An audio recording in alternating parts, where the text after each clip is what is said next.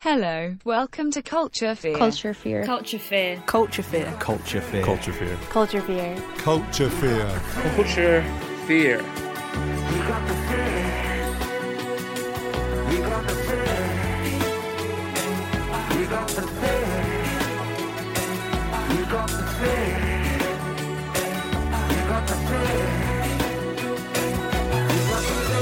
That song does my head in, but let's put that to one side, shall we?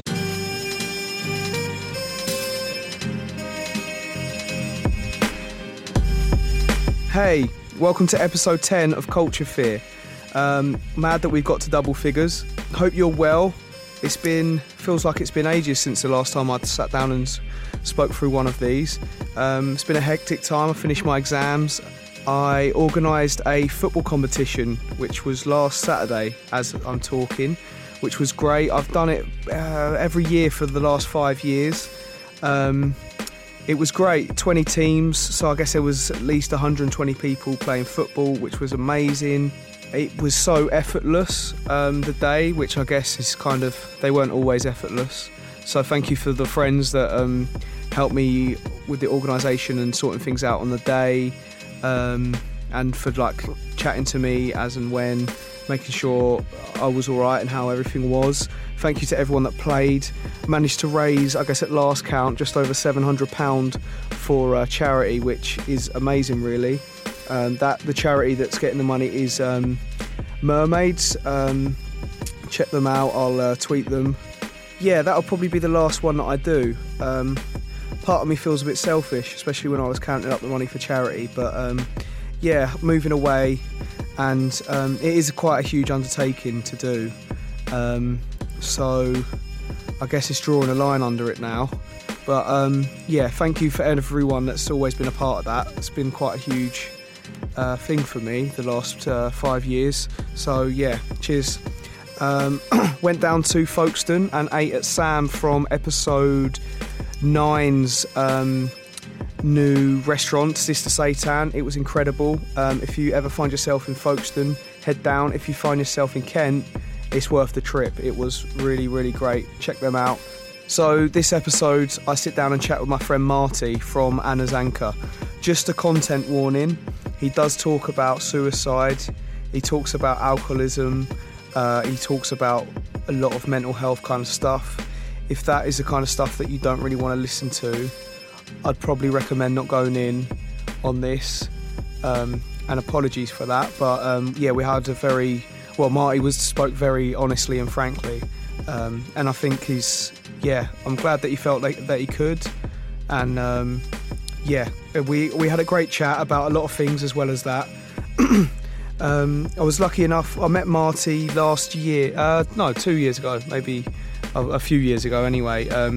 He asked my band, the band that I was in at the time, if we wanted to go over to Ireland and play some shows, which we did, and which was incredible. And then we came back and toured the UK together with Anna's Anchor. And he's honestly, people always seem to say, oh, this band's so hard working, they deserve so much kind of thing.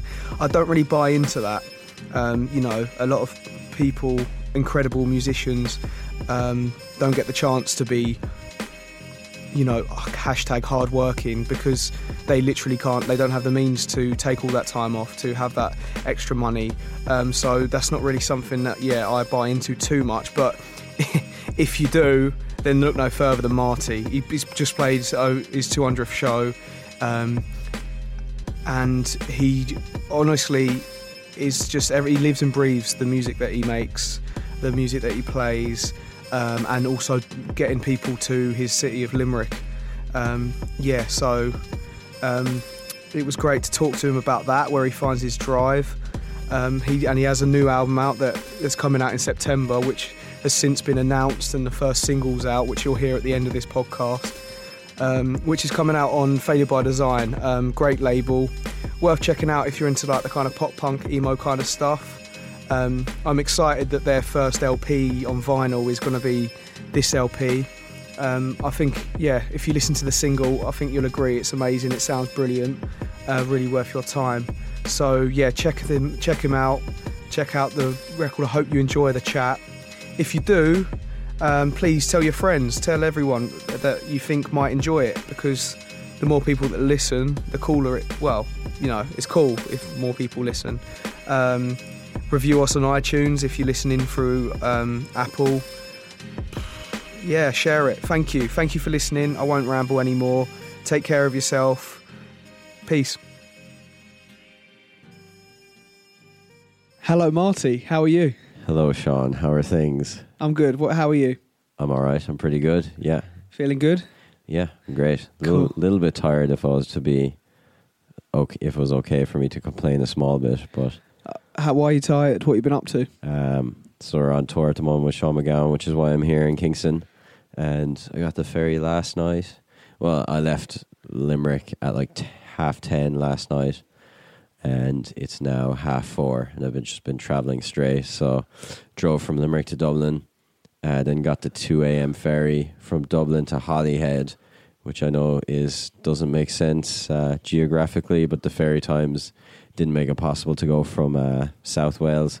So I had to drive from North Wales down to Southampton, pick up Sean and Dean, who plays guitar with him, and then drive back up to Kingston. And here we are now. Okay. Like 16 hours later or 17. Added a few miles to the what's your van called? What's you the call make, or what do I call it? What do you call it? Well, I call it William Wallace or Bill, because it's big and blue and has freedom written on it, because it used to be a wheelchair accessible vehicle, and the company that retrofits it puts their tag on it, which is freedom, which to me seems a little bit harsh on people that are... Yeah, so added a few miles to old Bill. Yeah, for sure. Fair enough. So you played a show in London as part of this tour, what, 2 weeks ago, and now you've got how long are you out with Sean McGowan? We have 14 more shows, so it's 15 in total, including that one there the other week with in London. So I think we've 14 shows in the next 14 days. So it's pretty exciting. Yeah, it's like first like kind of bigger support tour I've ever gotten to do, and definitely like we toured the UK with yourselves, and I think we probably did like 6 or 7 dates. And I've toured it with Brighter before, and also myself last September, but it's always been like 6 or 7 shows, just like the big cities, you know, like Manchester, Glasgow, Cardiff. But I've never gotten to play like smaller places like Oxford or Cambridge or Exeter, or I think we're playing Winchester as well. We're playing Sheffield this time around as well. So I mean, if anyone from Sheffield's listening, I know that Sheffield's a big city, so don't worry. Winchester. Yeah, Winchester is a little bit smaller. Yeah, cool. So a few places that you've never been, that'd be exciting. Yeah, loads. You've played like half the towns before, and then half are new, so that's pretty exciting. I guess Kingston's going to be new for you this evening. Yeah, first time playing Kingston. Yeah, really excited for it. Especially Fighting Cocks is like, for me growing up in Ireland anyway, it's like most of the kind of, I would call them like mid-level punk bands, which is what I listen to all the time, don't come to Ireland because it's just so fucking expensive with the ferry. So like most of my access to those bands has just been like watching videos on YouTube of Banquet Records or in Fighting Cocks. So it's like really exciting to actually finally get to play there. That's cool. That'd be cool. Whereabouts are you? So you drove from Limerick. That's where you're from, right? Yeah, that's it. Born in Limerick? Yeah, born and bred. Cool. I don't think people from the UK know much about Limerick. Tell me a bit about Limerick. Yeah, I mean, like, it's like anything. Like most people, if you're not from a country, you seem to just know about the capital being Dublin. So most people would like predominantly maybe Cork. Yeah, maybe like Belfast as well. But Limerick is like there's kind of a toss-up and constant argument as to whether Limerick is bigger than Galway. There's like some ambiguity in terms of the stats, but Limerick, like Dublin is obviously, if you're talking Republic of Ireland, Dublin's the biggest city. Then you have Cork after that, and then it's a toss-up between Limerick or Galway. I mean, the city centre itself, you're talking like around 100,000 people, and it's around that size. So it's like it's small enough town, but it still does feel like a city. And I think like, well, you've been there yourself. Like Limerick's a bit of an anomaly. Like it's not like any other place in the world, and the people are very different. Yeah, it's got a bit of a reputation that precedes it, right? Yeah. Which sounds like it's a bit unjustified at all. Like 100%. I feel like I've spent like a lifetime trying to tell people that like it's not. Like if people ever know about Limerick, it used to only ever be one thing. It would have been because of Stab City, which like this is my take on it. Anyway, is like kind of in the 90s there was a couple of drugs gangs like Family Feuds, and there was like pretty high murder rate, and it was all pretty much gang related, you know.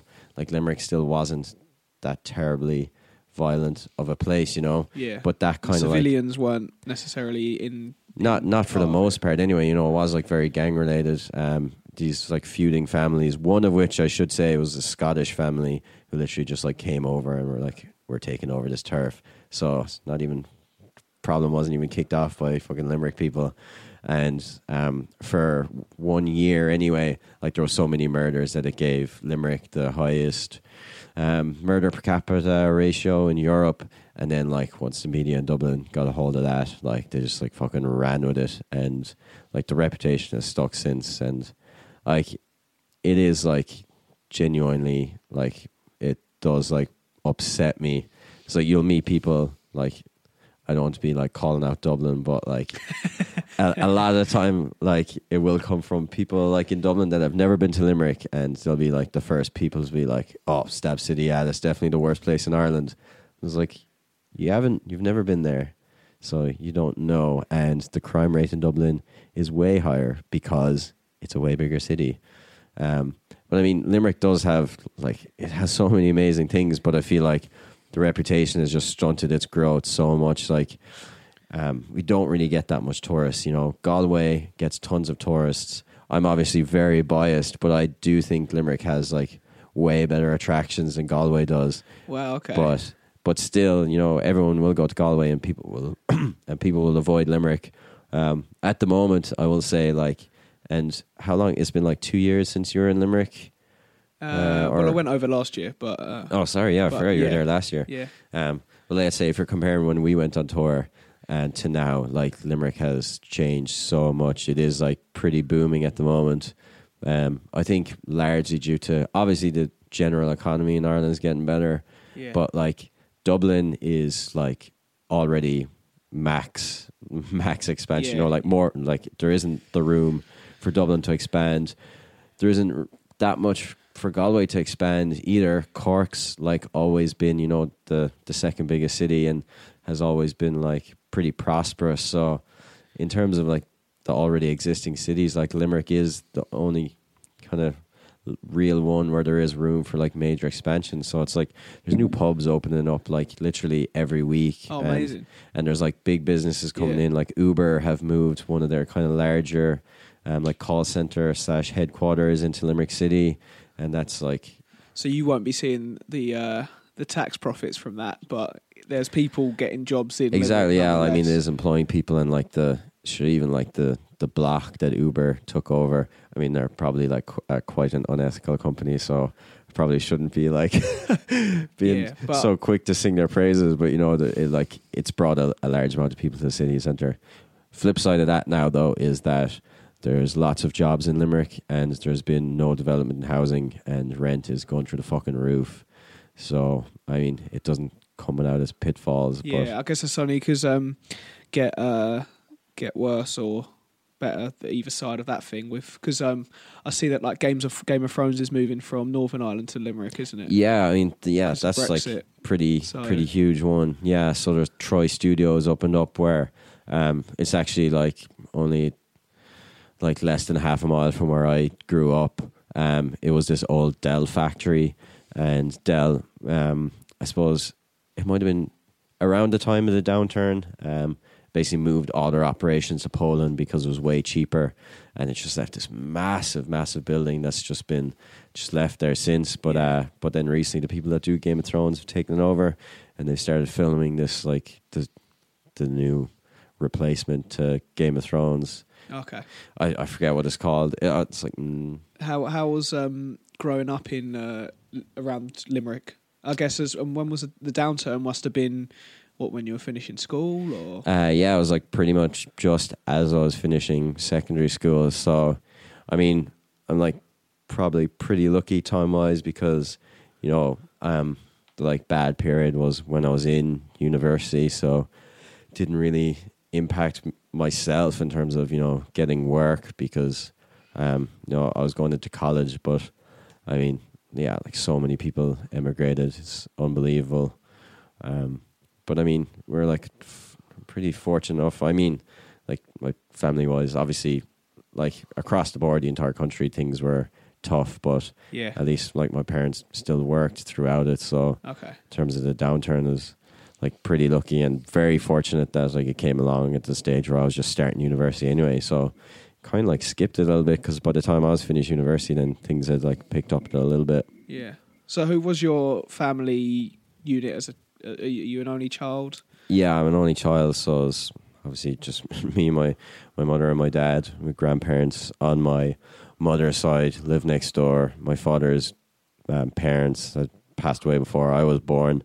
My dad has one sister, so it's like pretty small Yeah. family. Like even like the greater family, there isn't that many of us really. So that's like kind of a little bit of a weird one, Yeah. I guess because I met your dad. He came to. So when I went to Ireland with my band, we toured with Marty, and we played the record, his first album, the release show. And your dad came, didn't he? And I saw that you were recording him playing music recently. Yeah, just the other day actually. So my should actually say as well, my band name is Anna's Anchor. That's terrible self-promotion. I mean, we'll have an there. intro, so okay, they'll be aware. I can trust that you're going to put an intro in. Yeah, so my grand aunt, so my dad's aunt, she lives in Texas, and my aunt she's over there now, is going over to visit her. So my dad just wanted to record a couple of songs to send over to her. Okay. So I'd recently bought a bunch of gear prior to recording our second album.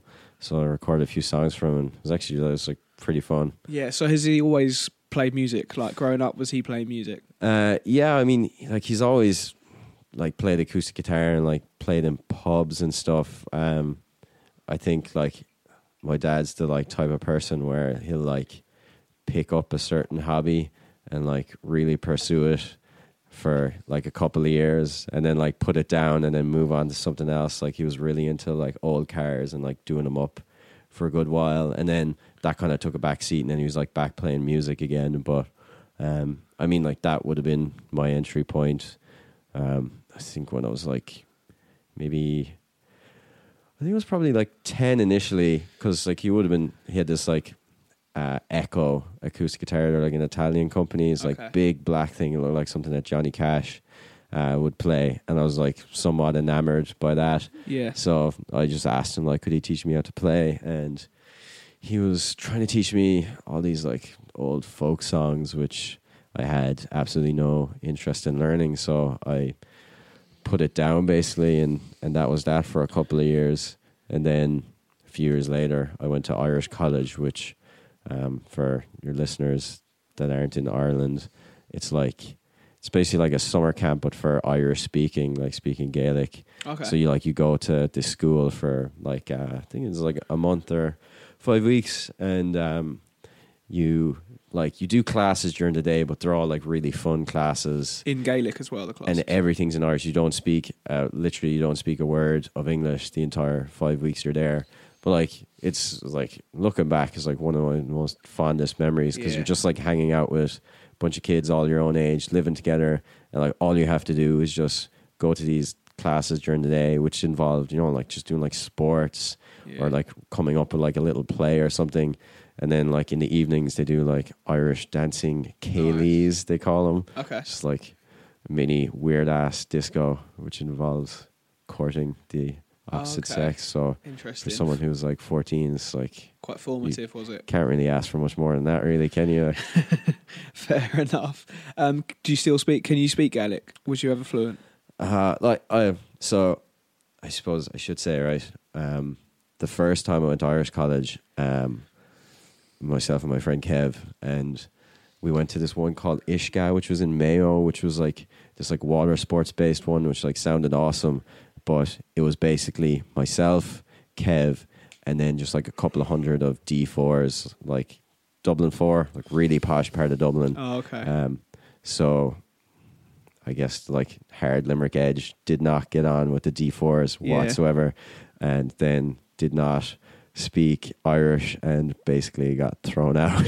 Yeah. So then I went back the following year then to a different Irish college, and went back with a different friend, Ollie, and so like when I went there the first time, I didn't fucking speak any Irish, and I did my junior cert, which is like a little bit like your GCSEs, but it comes earlier. You're doing it when you're like 14. Yeah.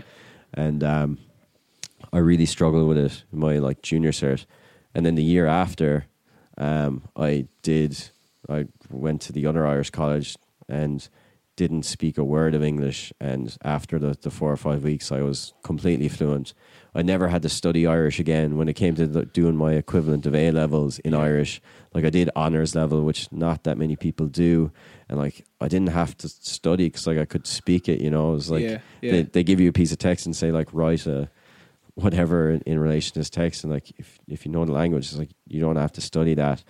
But it's interesting because the Irish language is very much dying out. And since I finished school, I literally haven't spoken a word. And I definitely wouldn't consider myself fluent now, but like back then I would have considered myself fluent. And like the way it's taught in schools is a bit of a joke. It's like you're taught how to learn off essays and then just try and regurgitate that onto a page in an exam in a way that somewhat suits the question that's being asked. You're actually not being taught like how to speak the language at all. Practical. But like, so yeah, I did, and I did really enjoy it. But like I said, like I haven't used it since, and I've had no like no need to speak it. I was never that into languages that I go out and, you know, try and find other people that spoke it, because there are people like societies that will meet up and speak about it, but like you're talking like really small numbers. I know that where my auntie and uncle live in Kerry, I think all, if not a lot of the local schools are exclusively Gaelic apart from English lessons. Yeah, so we called a Gaeltacht is the name. So they're areas that have, they're like small little pockets of communities that have held on to it as the main language. All the schools speak it. There are schools that speak Irish throughout the country as well. Yeah. But in the Gaeltachts, like, you know, Irish is the main language, and that's where these Irish college summer camps are. It's in there. Yeah. So it's like, where is it? Down in Dingle. On Dangan, I assume that's where you're from. Yeah, I mean, there's an Irish college down there as well. Okay, where people have done similar things. Interesting, because I guess they're saying like there's like some children that go to school and learn Gaelic, and they get home and speak to their grandparents fluently, and they're like their parents, the like in between generation, have no idea what's being said because they never really learnt the Gaelic, and it was only recently, I guess, from what I'm hearing about some of the people, that because they have to go through school speaking Gaelic, the kids, they know it, but the parents didn't have to do that.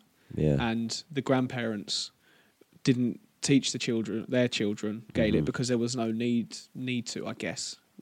I know what you mean. Yeah, I mean, like there has been like somewhat of a kickback and somewhat of a revival. And there's also incentives now as well. So like if you do your Leaving Certs or your A levels in Irish, so you know, like your history is in the Irish language, you get like, you know, an extra like 10 or 15% if you just do it in Irish. Yeah, I know Wales, I think you get tax incentives to learn Welsh. But moving on, so Anna's Anchor is a band that only you're in. Is that how you describe it? How would you describe? At this point, I don't even know how to describe it really. Like, basically it started out as a solo project, but I didn't want it to be just an acoustic thing, you know. So I wanted to sound like a band. But well, I suppose I should actually specify that like I wanted to. I was basically fed up of being in bands with other people, as like really mean as that sounds. Okay. Like let's say my previous band that I was in had kind of come to a halt because everyone had different like commitment levels, you know, and I really wanted to push it and make a go of it, and other people didn't. So I kind of thought like, well, if I'm the only member, I will be the only person holding it back, you know, Yeah. so I can pursue it as much as I want. So the kind of initial idea was like, look, I'll record the songs full band, I'll get a friend to play drums, I'll track everything else myself on the record, it'll sound like a full band, and then I can go away and just tour it myself, and I can tour as much as I want because it's only me, and it'll also cost way less, and I can get it off the ground a lot easier. It'll only be myself calling the shots, you know, so I won't have to be waiting around for other people, other decisions, which I know is like a very like pig-headed mentality, but that was just like my thinking at the time. Since now, like that was like the first 2 years of it, and then when it came to like releasing the first album, like my friends were kind of saying like, you really should be touring this full band, you know. Yeah. Like you kind of owe it to yourself, like you've put in this much effort. And then I was kind of like, well, if I'm going having to tour it, you're going to have to be the ones to play with me. So then we did do full band tour with yourself, and like I guess since writing the first album and that tour, Brian Scally, Okay. the man himself, Ganglions, aka best drummer in the world, he's going to cringe at that. I do feel like Brian's been like more and more involved, and he wrote a new album which is hopefully going to come out in September, and like I would definitely consider, you know, like me and Brian wrote it together, you know. Yeah, and he's Anna's anchor. He's in the band. I guess so. Like I don't know, we haven't like had that conversation yet. Like I don't know, like the way I kind of see it, it's like it's just like a project, you know, and I happen to be in the middle of it, and it's like something for like me and my friends and whoever, you know, whoever it suits at any particular time, you know, and it works, you know, Yeah. more than welcome to be involved, and I want them to be involved in something for all of us, and just like literally taking that face value, like, okay, great, this is this fun thing to do at this time where we can all hang out because we normally don't get to hang out. We can write a record, or we can tour, or I can just go out and tour myself, you know. Yeah. And that's really it. Like it's a weird one. It confuses a lot of people, you know. Like some people will show up and it's like, "Where's the band?" Like, I'm sorry, Not tonight. no. Yeah. Okay. Yeah. Do you still feel comfortable with it being acoustic, like, or would? Yeah. It's because You mean the like first touring record acoustically? and the second record they're both 80-90% full band.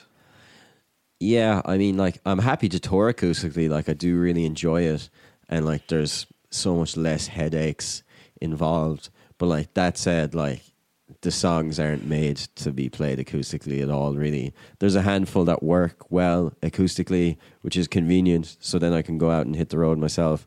But like, I do really think like the songs, like they're written full band, they're recorded full band.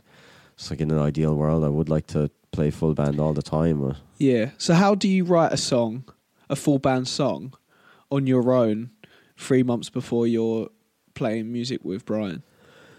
Well, it's funny you say that now, because like, I was only thinking there during the day, like, how much time did myself and Brian actually spend in a room together? And for the entire second album, it was like 3 days that we spent actually Playing playing in the same room together. We're obviously emailing stuff back and forth non-stop. Okay. But like generally, it just starts with me sitting down with an electric or an acoustic guitar, and I'll come up with a riff or a hook, record it on my like memos, and like revisit it. Like previously, it would have been just like coming up with a rhythm guitar part and then writing lyrics and a melody, and then I'll just record that, try and come up with a lead guitar line, which I back then would have been kind of like what I was most comfortable with, was just playing like lead anyway, and then I'll just send that on to Brian, and then he played drums. For the first album, an awful lot of the songs were like pretty much written before I'd even showed them to Brian. Okay. So it was very different this time round, because this time round I was sending over just like riffs to Brian, and he was like, oh, well, this would be cooler, or you should cut out this or do that. So it was like very different this time round.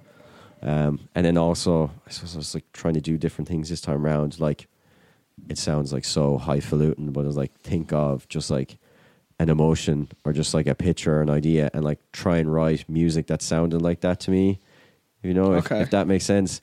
And then just like record it and leave it there. And then I also like separately would be like writing lyrics all the time, and then I'd try and like cross-reference the list of like lyrics or ideas that I wanted songs to be about, and see like, okay, well, I wrote this moody as fuck riff. Okay, I wanted to write this song that's about a very moody thing. Combine the two, write it or put it together, and then email it over to Scally. And then whenever we could get in a room, then he just like play the drums. Like, I'm kind of like underselling his role there, because like initially I probably thought it was like we're like both on the same wavelength musically. That's how we could like bang these tracks out so quickly. Okay. But now I think it's just because like he is just like the best musician ever, that he can just like know where the song is going. And that's like it in a nutshell. And then when it comes to recording, Brian will lay down the drums. I'll just track everything else myself then, like any band would if they're multi-tracking, except it's just me doing the instruments. So you get that band situation where there's not just you with the ideas, there's an idea and it's thrown back and forth and forth. So you still get that as well. It's not, especially in the second record. Yeah, I mean, it's second album, not so much in the first one, to be honest. And even a lot of the songs had been like written and recorded in like a more stripped back version before we even like went to do the first album. But for the second one, 100%. And like, like there's a few mathy parts thrown in there, and that's all because the ideas were being bounced around, which is nice, and you know, has like kept the whole thing fresh, really. Okay. Yeah. And you said about your like lyric process being quite like emotional, I guess, or thinking about emotion. To me, the lyrics always they're for the most part pretty. Is it autobiographical? Biographical. Yeah. I guess. They're like situations and how that felt. Yeah. That's how it sounds like to me. Is that the case? Or 100%. It's just like stuff that's bothering me, like basically. Like I guess you're going back to like the family thing. Like the main reason I started writing these songs was because I was going through like a really difficult patch in relation to my family. So I just kind of just used it as like a mechanism to like somewhat deal with all of that stuff that was going on. And I've kind of continued in that fashion. Like I was saying, like I'm an only child, so I don't have brothers or sisters to talk to. We have a really small family, so I guess like analysing like a lot of stuff gets kept in. Trying to work things out. It was quite hard, was it? Because you didn't have anyone to bounce. Extremely difficult. So I mean, like Anna's Anchor is my means of doing that. Really, it's like it's like the best means that I know how. And like the first record is like pretty much a concept from, not a concept, is like basically starts from when like family life pretty much fell apart. Like my mother had a real struggle and still does with alcohol. And like it basically completely tore the family apart. And when I like didn't have brothers and sisters there already, like I took it really badly. Really, really struggled. It got me like super, super down. And like the first album basically like starts at that moment when I like my lowest point in relation to trying to deal with those issues. And then it kind of like progresses through to the point where at the end of the album, I feel like I'm in a better place, which is when I had actually finished college and gotten a job and stuff. So like the whole, like the first album, Nautical Miles, is like essentially dealing with a family member who's having an addiction problem and like feeling like completely alone or not trusting anyone. And like looking back in hindsight now, like even though it's like I consider it to be like a fairly sad album.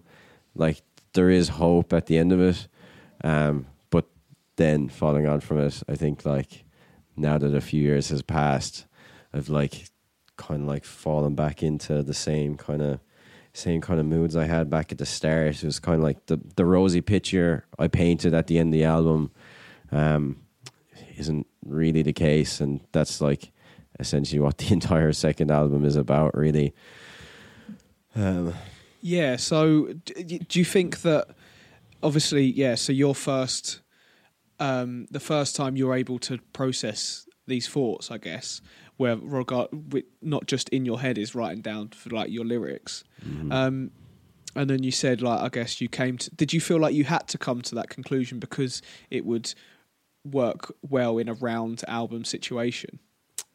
Or do you think that that's just what the conclusion that you'd come to at that point?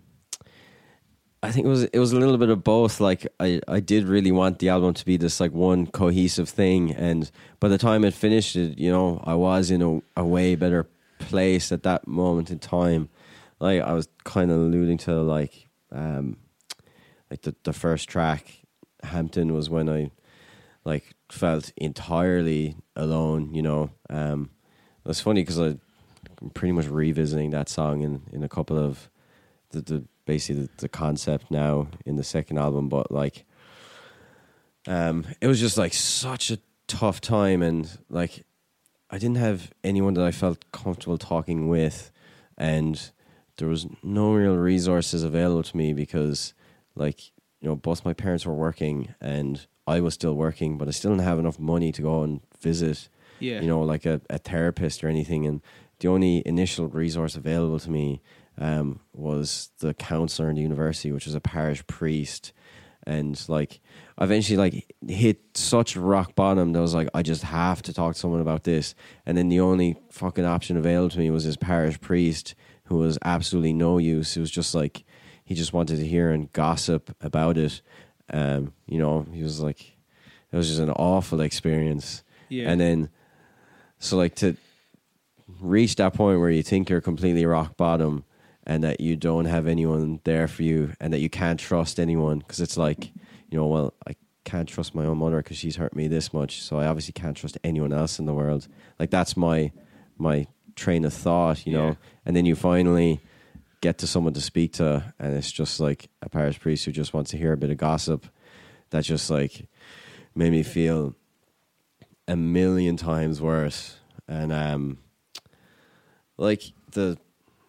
we gave away the first album to Limerick Suicide Watch, and I like didn't really explain the reasoning behind it, but like after speaking to that priest, then I was just like solo. I drove down to the river, and you're talking about like how is Limerick a place to grow up? Like as great and all as Limerick is, it can be just like quite a difficult and depressing place at times, and I was in a really bad place, and I definitely had very negative thoughts in my head, and I just didn't want to live anymore, to be honest. And the only thing that stopped me from fucking jumping in basically was just how sad, like how much pain that would put my dad through, to be honest. Yeah.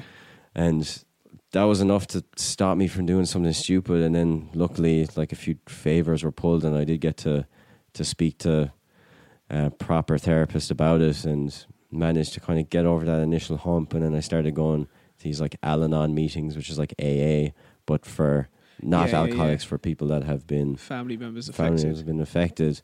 And it was kind of there that it became apparent that like music would be like a really good outlet for all of this energy that was going on. And then on the flip side, it would keep my mind away from it. The other thing now that I'm only kind of learning right now is that like I tend to completely bury myself in work, and I'm either working or I'm either trying to push music as much as possible. And in some ways that's like probably running away from all of those problems that I had there from the start. But I kind of realized that by the end of the first album, and it did feel like things were moving better. But like anyone that has struggle with depression knows it's just not as simple as it just being like, Yeah. okay, that's done. That was shit, and now I'm feeling better now. So like, it's something that I'm gonna always struggle with, and I guess that's like pretty much what the second album is about. Yeah. Do you think that the music is? I don't know. I always feel like there's like a difference between like, I don't know the right words, but like, music is very cathartic. And like, you know, you do it and you feel great, and it does help you forget about things, and you can really put yourself into it as much as you want, or you can make yourself someone else as much as you want. But like, I don't know. I don't think it's like. I think it's quite a plaster. It's like it's not very. It's not as therapeutic. Maybe I don't know if therapeutic's the right word, but as people would like you to imagine at times, it's just it's amazing and it's incredible, but it's not getting to the root of these feelings. And I think that's the thing that takes a lot more. And do you think that when you found music, you maybe stepped away from maybe the therapy that you were talking about, or the like AA family thing, because you're like, well, I'm okay now. Yeah, And like then you realised that it came back. 100%. Yeah, like definitely, and like that's only like stuff that I'm kind of like still realizing as we go. It's one of the biggest reasons why I stepped back from doing Al-Anon was a lot of it is based around not necessarily religion, but like a higher power. Yeah. And after everything I'd gone through with that fucking counselor priest, I was like really struggling with the concept of religion as a whole. So that kind of stopped me from going to Al-Anon. But I do agree with what you're saying. It's like, it kind of like plugged a hole in the sense like it could fill up time and give me somewhat of a sense of purpose, and still does. And like, I still am talking about all of this stuff that really, you know, fucking hurts me and has affected me. And it is great to like get things like that down on paper, but does it actually get down to the root causes and like, why am I feeling this way? How do I stop myself from feeling this way? Doesn't necessarily do that, you know, or at least I haven't fully figured out how it can do that, and maybe it doesn't, and I was maybe probably naive in thinking that was the case. Or idealistic. Like, yeah. Which is a more positive spin on the word, I guess. Yeah, basically, yeah, if you want to be more positive about it. So yeah, I mean, and then on the flip side, being in a band is so fucking hard that yeah, it's very intense, puts you down as well. So it's just like all these emotions rolling around. But I mean, I'm definitely not like, it's like one of the best things in my life, and definitely one of the best things that has been kind of like given to me. And like, I do know that people do get something from it as well, you know, and people that have gone through very similar experiences. So it started conversations then. Yeah, 100%. I mean, like we're talking small numbers here. Like, I'm not fucking you two or something. But no, like people have still come up to me and says to me, and that's also like everything like has a flip side to it as well, because it does make you initially feel a bit better, because like, okay, like fuck, like all these people are going through this as well. But then it's also like, God, like life can be so tragic that all these people are having to go through this same thing that made me feel so bad, which can sometimes be overwhelming. But I suppose it's to try and teach yourself to not focus on that and not be just playing out all of those scenarios and the worries of everyone else in your own head on top of your own worries. Because that sounds like you're doing there with the same thing as like taking on so much work and taking on so many band commitments. You're then also taking on everyone else's problems, because then you don't have to think about or face your own. Maybe I'm wrong, but no, like I do like 100% agree with that. And like, even thinking back to, you know, like my mother used to run an awful lot. Like, she was like really, really good at it. But like, part of me thinks, you know, like, was she plugging a hole? That was her running, addiction. Like she made the running, which took at the time, and then unfortunately, and then, you know, like that took a back seat. Like, am I doing the same thing? And that does genuinely worry me. And like, I don't really drink. I didn't drink for years, partly because the whole episode just had such a negative impact on me. It was just like I couldn't possibly, this has caused so much pain. Yeah. I can't even possibly think of taking a drink. But then on the other side, it's like really hereditary. So part of me is, like worries that, like it genuinely is a disease, And part of me is worried that, there's a long line of people that have come before me that have struggled with that. And I'm like, fuck, well, I could be next in line. So I didn't drink at all for a good while. Only very, very recently, I've started having like a pint or two. Like when we finished recording the second album, myself and Mike had a pint of Guinness. Hope I'm not hanging him out to dry here now. But is he not a big drinker either then? No, he wouldn't be, but definitely not as light a drinker as I've been. But like it does genuinely worry me. And then I do worry, am I just plugging that hole with music?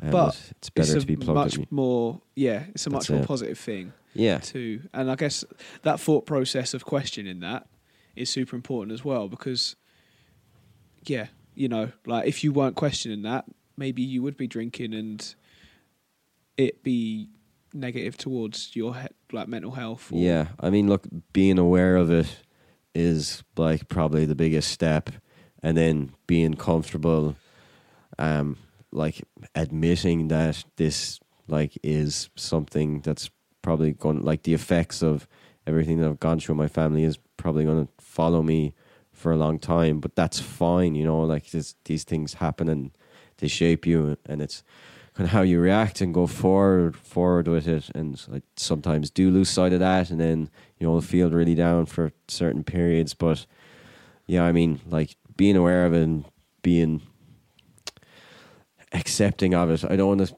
like say open about it, because I think like these days in particular, like there's a lot of, people always do say talk to someone, which like 100% agree, like that is like essentially what you need to do. But like when you're like really struggling to that level where you're having like suicidal thoughts, like the idea of talking to someone just it's not on, like, for at least for myself, especially when you have experiences of talking to someone and it not being exactly ideal. Yeah, so to bring yourself to a level where you're ready to talk to someone, like that's for myself in particular, like that's a huge gap to bridge, but when you if you do eventually bridge it, I mean it does make you feel a lot better, and just being aware of that fact does make things better. I mean, I still do have like these last few months, just like work has just really, really stressed me out. But I suppose I do kind of feel like, well, look, I got through that before. So, do you feel like at the moment, have you been putting things in place to help you? Like you said that you did therapy before. Like, is that something that you still do, or like? Because I think, I don't know. Yeah, do you have things that are going to be good, whether it, like one in the short term, but even you say this could always follow you, but there's ways of coming to peace with things or having a different relationship with certain things. Yeah, well, I guess like right off the bat, like I'm way closer with my dad now since everything has happened. So like I do go to him with a lot of stuff now that I definitely wouldn't have spoken to him about before. I suppose partly because we've both gone through the same thing. So like that is one of the biggest things. Like I definitely don't do as much as I should. Like I actually did speak to a therapist last week, or the week before, but for the first time in years. But I suppose I am one of those types of people who's kind of like trying to make sure everyone else is okay. Yeah. And everything else is being done. And even like I would probably say the thing that brought me to the point where I hit complete rock bottom, I kept telling my dad, like you have to go to speak to like a therapist or speak to someone, you need to sort this out. And like all the while I'm fucking million times worse, haven't come to terms with it whatsoever. And I still do carry those traits forward, to be honest with you, Sean, but it's like, yeah, I don't know, what can I say? It's like, how was your dad's? Have you ever spoke to your dad, or has your dad ever spoke to you about the lyrics in that first Anders Anker record? No, that's not something we've spoken about. And there's you've heard the new album. There's another song on it that's even kind of like harder to take than the first album. So no, it's like that's not something we have spoken about. Do you have a relationship with your mum now? I mean, it's funny you say that, 'cause she didn't really speak for years, and in the last, like literally the last 2 or 3 weeks, she kind of like spoke for the first time in a few years. And I guess part of me like does feel a little bit guilty in the sense that I know like me pretty much like separating myself entirely from her life definitely hasn't helped her addiction. I feel but then again, you did what you needed to do exactly, so and that's the like vicious circle. So like it is a trade off in the tune. We have spoken like more in the last, I would say 2 or 3 weeks than we have in the last like 4 or 5 years. Yeah. But I still don't have an answer to that. Like, can we eventually have a relationship? Like 100%, but it'll involve, completely cutting out alcohol, and it's just hard when you're pushed to that level. It's really difficult. Yeah, alcohol addiction or any addiction is it's irrational, isn't it? Yeah, and like completely irrational. And the problem is like, and that's the thing that's just so like you're ripping your hair out, is that like everyone can see the problem and everyone else can see the solution, which is like going to rehab or just obviously stop drinking. But like the person that's the issue with, like they can't see that, and you can't force them to see that either. And I think that's probably the biggest thing I had to learn. Like I was trying to force my mother to get better, and that just made me feel a million times worse, because you feel helpless, really. And I think that has to probably be one of the worst emotions I think in the world, is like you can't help the situation. Like you see what needs to be done to make it better, but for whatever reason you can't. You actually literally can't. And I know that just took a massive toll on me. How does it feel? So how did it feel writing and recording the song that you talked about that's on this second record, and how do you think it will feel playing that song? I'm already playing it live, so it feels fine, really. It feels good. It's like going back to that cathartic kind of situation. Yeah, 100%, because I think I carried an awful lot of shame about the whole situation, the way it went down, because you feel like just like damaged goods, like second class citizen pretty much, because you think like everyone else here in this world doesn't have these problems bearing down on their chest. They can get out of bed every day, whereas I have this weight of 10 tons coming down on top of me.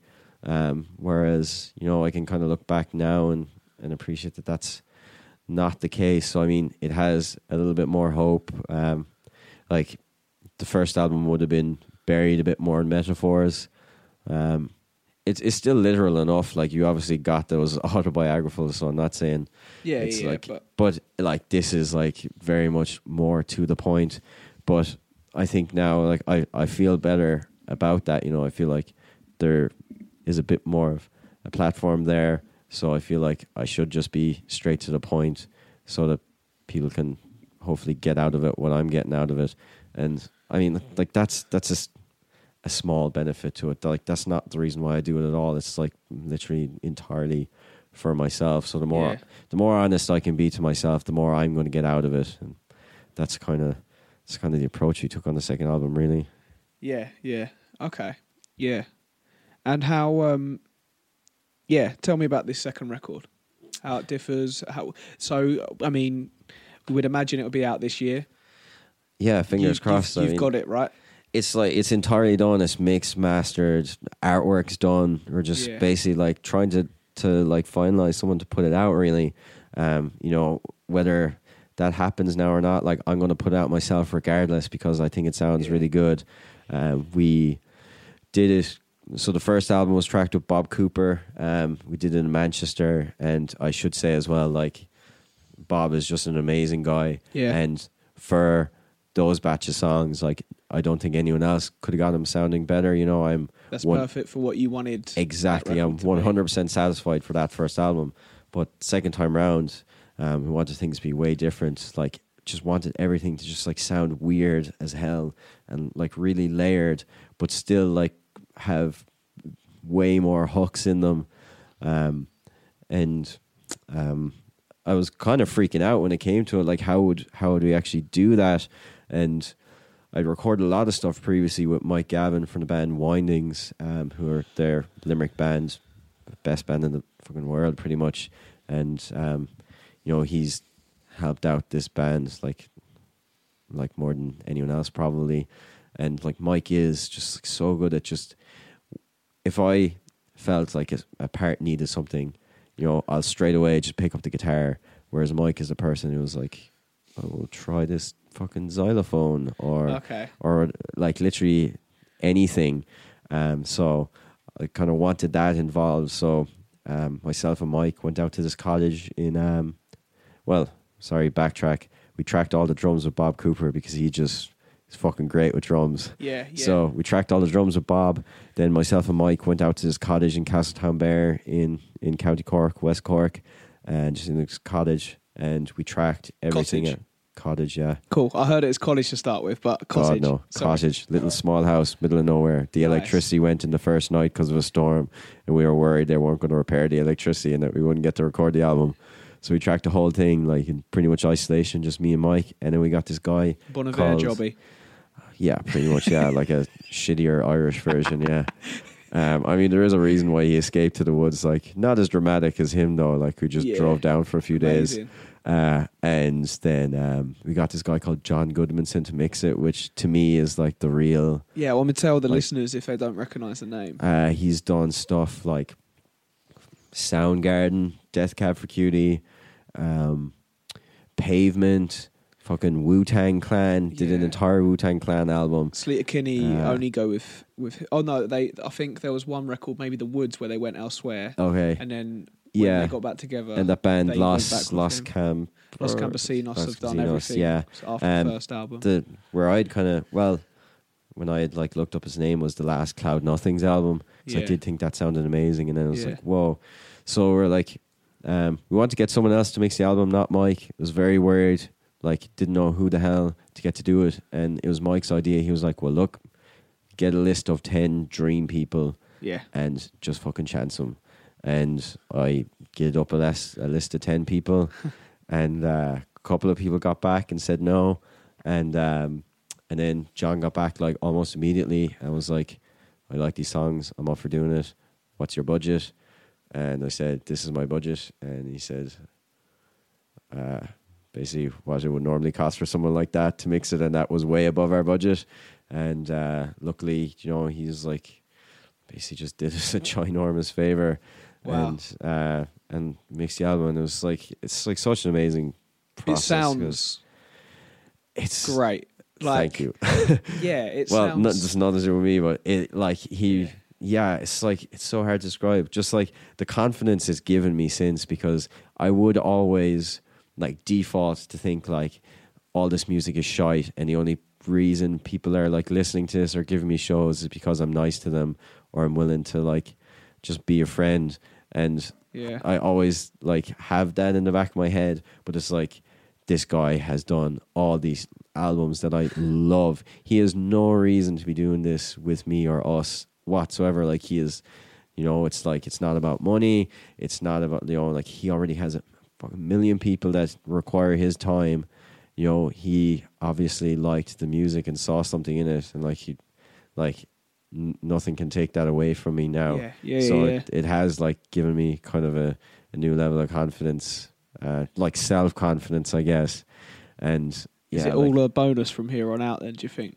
Pretty much. Is like I can, you know, like, this will always be in my hands. I'll say, you know, like, John Goodmanson mixed this, you know, this album that's just like me and one of my best friends just recorded in a fucking Airbnb cottage in the middle of nowhere. You know, like, he's dealing with like, it's like pretty much all major label bands, you know, and here's a bunch of gobshites that land on to record something just in this like tiny house.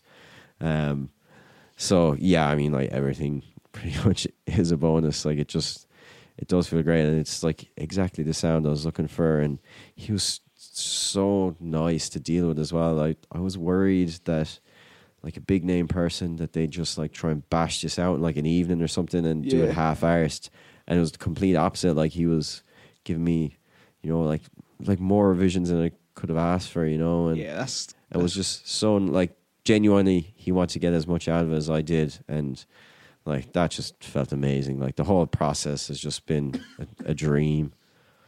Amazing, perfect. Yeah. I think we're probably close to rapping at this point, but You're gonna do a rap, are you?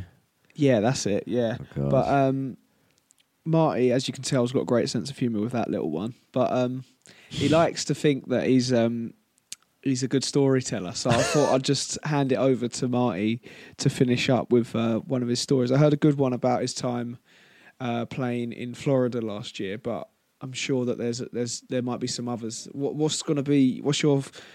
are you picking out? What's your story for this tour? You want me to pick a story? Go on. Maybe I should tell the story about the time this band from Kingston that we toured with decided to tell my stories That's when a good they were one, yes. opening up for Let's us. do that one. No, like I may have, so when at Marty's release show, it obviously we played 2 shows with him before, and he kept on getting this one story out. So I thought, you know what, we're playing before he's playing. I'm going to tell the story. look, man, like the songs you play don't change every night, so like the stories aren't going to change dramatically every night.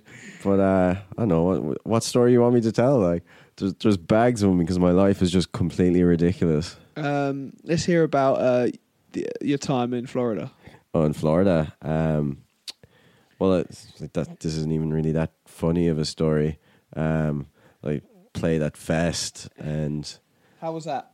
it was. Like complete disclaimer. Like it was an absolute dream. It was For you, is that a dream, playing the Fest? Yeah, 100%. Yeah, it's like this fucking like ginger guy from Limerick. Like has no right to be playing a festival like that with all my favorite bands, you know.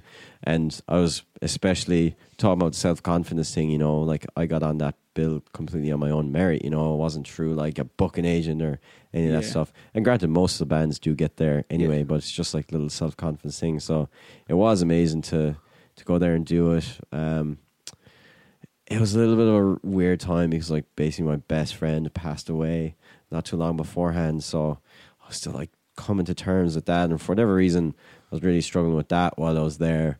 Because you were in the car on your own, right? For the first few days, for the first A lot couple, of thinking. yeah, 100%. And some of the drives were insane. Like I drove for 13 hours one day, fucking One road. non-stop, pretty much. Like it was Memphis to Gainesville, like 13 hours non-stop, just stopping to refuel. Myself and this guy called Andy Thomas. Amazing though, unbelievable. Yeah. And yeah, there were so many really long drives.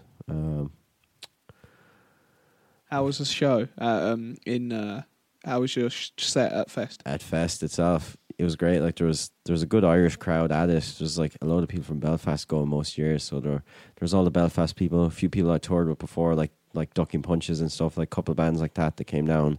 There was like 4 people from Japan who were singing along who Wow. I have no fucking idea like how that happened, and I'm not claiming to be big in Japan because it was 4 people. Like, Well, I mean, that's on the grand scheme of things, it's pretty huge. yeah, like, you know, like all said and done, like I played to like 25 people or something, or 30 people, but I was also on at the same time as Against Me, you know, and that was the only time the main stage like area was like completely full. Yeah. So like it still felt great, and felt great to be there. Like it's just a bit of a mindfuck of a place. It's so strange, like seeing all these people that you normally just see in like Norwich once a year in the rain in like a miserable venue, and then you're there like hanging out in this like fantastic like swimming pool in Florida. It's crazy. But then on the flip side, it's just like so many people, and myself and Bob Cooper actually like talked about this at length, that we were like both kind of like struggling. Like I definitely like have no form of like social anxiety or anything, but it was like very full Especially on. if you're sober as well. I tell you what, An ocean of drunk PBR. Americans and you being sober, a large volume of drunk Americans, really annoying, man. Yeah. It was just high five city. But yeah, that whole American tour was just ridiculous. Like, slept on a pink eye couch in Lynchburg, Virginia. Slept in a cabin in the woods, which I was told was in Nashville, which was like an hour outside of Nashville, and genuinely thought I was going to get murdered. It was just like shit like that happening like every single day. Nice. Unbelievable. Cool.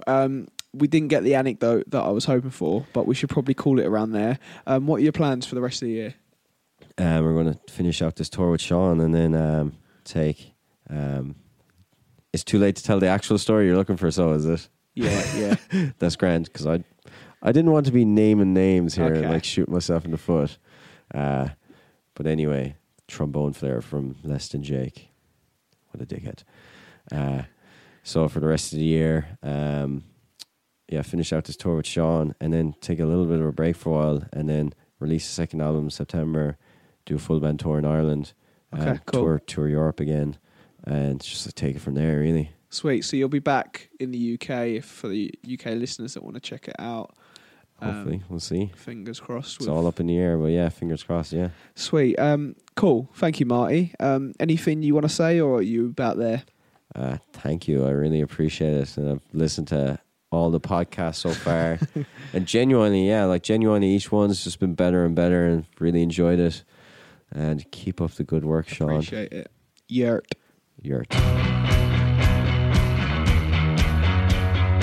Hey, thank you for listening. This podcast was mixed and edited by Liam. You can find him at Liam C Audio. The song that you're listening to is the first single from Anna Zanka's new record, Everybody's Welcome. It's called Washed Out Corridor. If you enjoyed this, please tell your friends. Take care of yourself and catch you soon. Open up the thick brown wooden door to clean out everything that's on the cutting room floor. I left not knowing what I believed in anymore. Spread out into a whitewashed corridor, covers all the truth in its walls, like we're just human after all.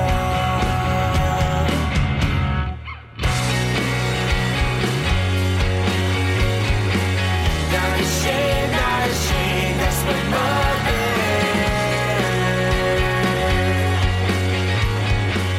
Even if there's not much to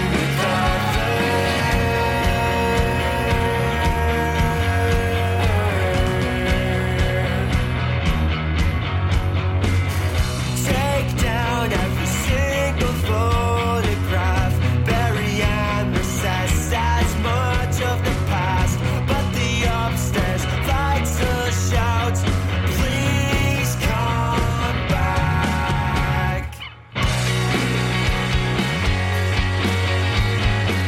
Not ashamed, that's my mother.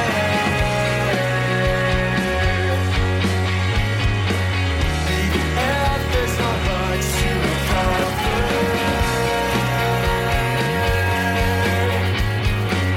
Not ashamed, that's my mother.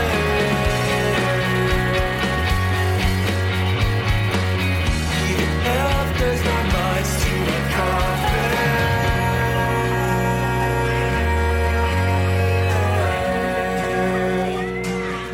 Use the show to talk. Something, let her say something like that. You okay? Say hi, Daddy. Hi, Daddy. Hi, Daddy. Bye-bye. Bye-bye. Not ashamed, that's my mother.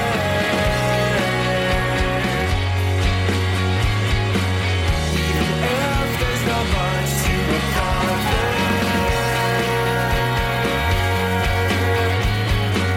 Not ashamed, that's my mother.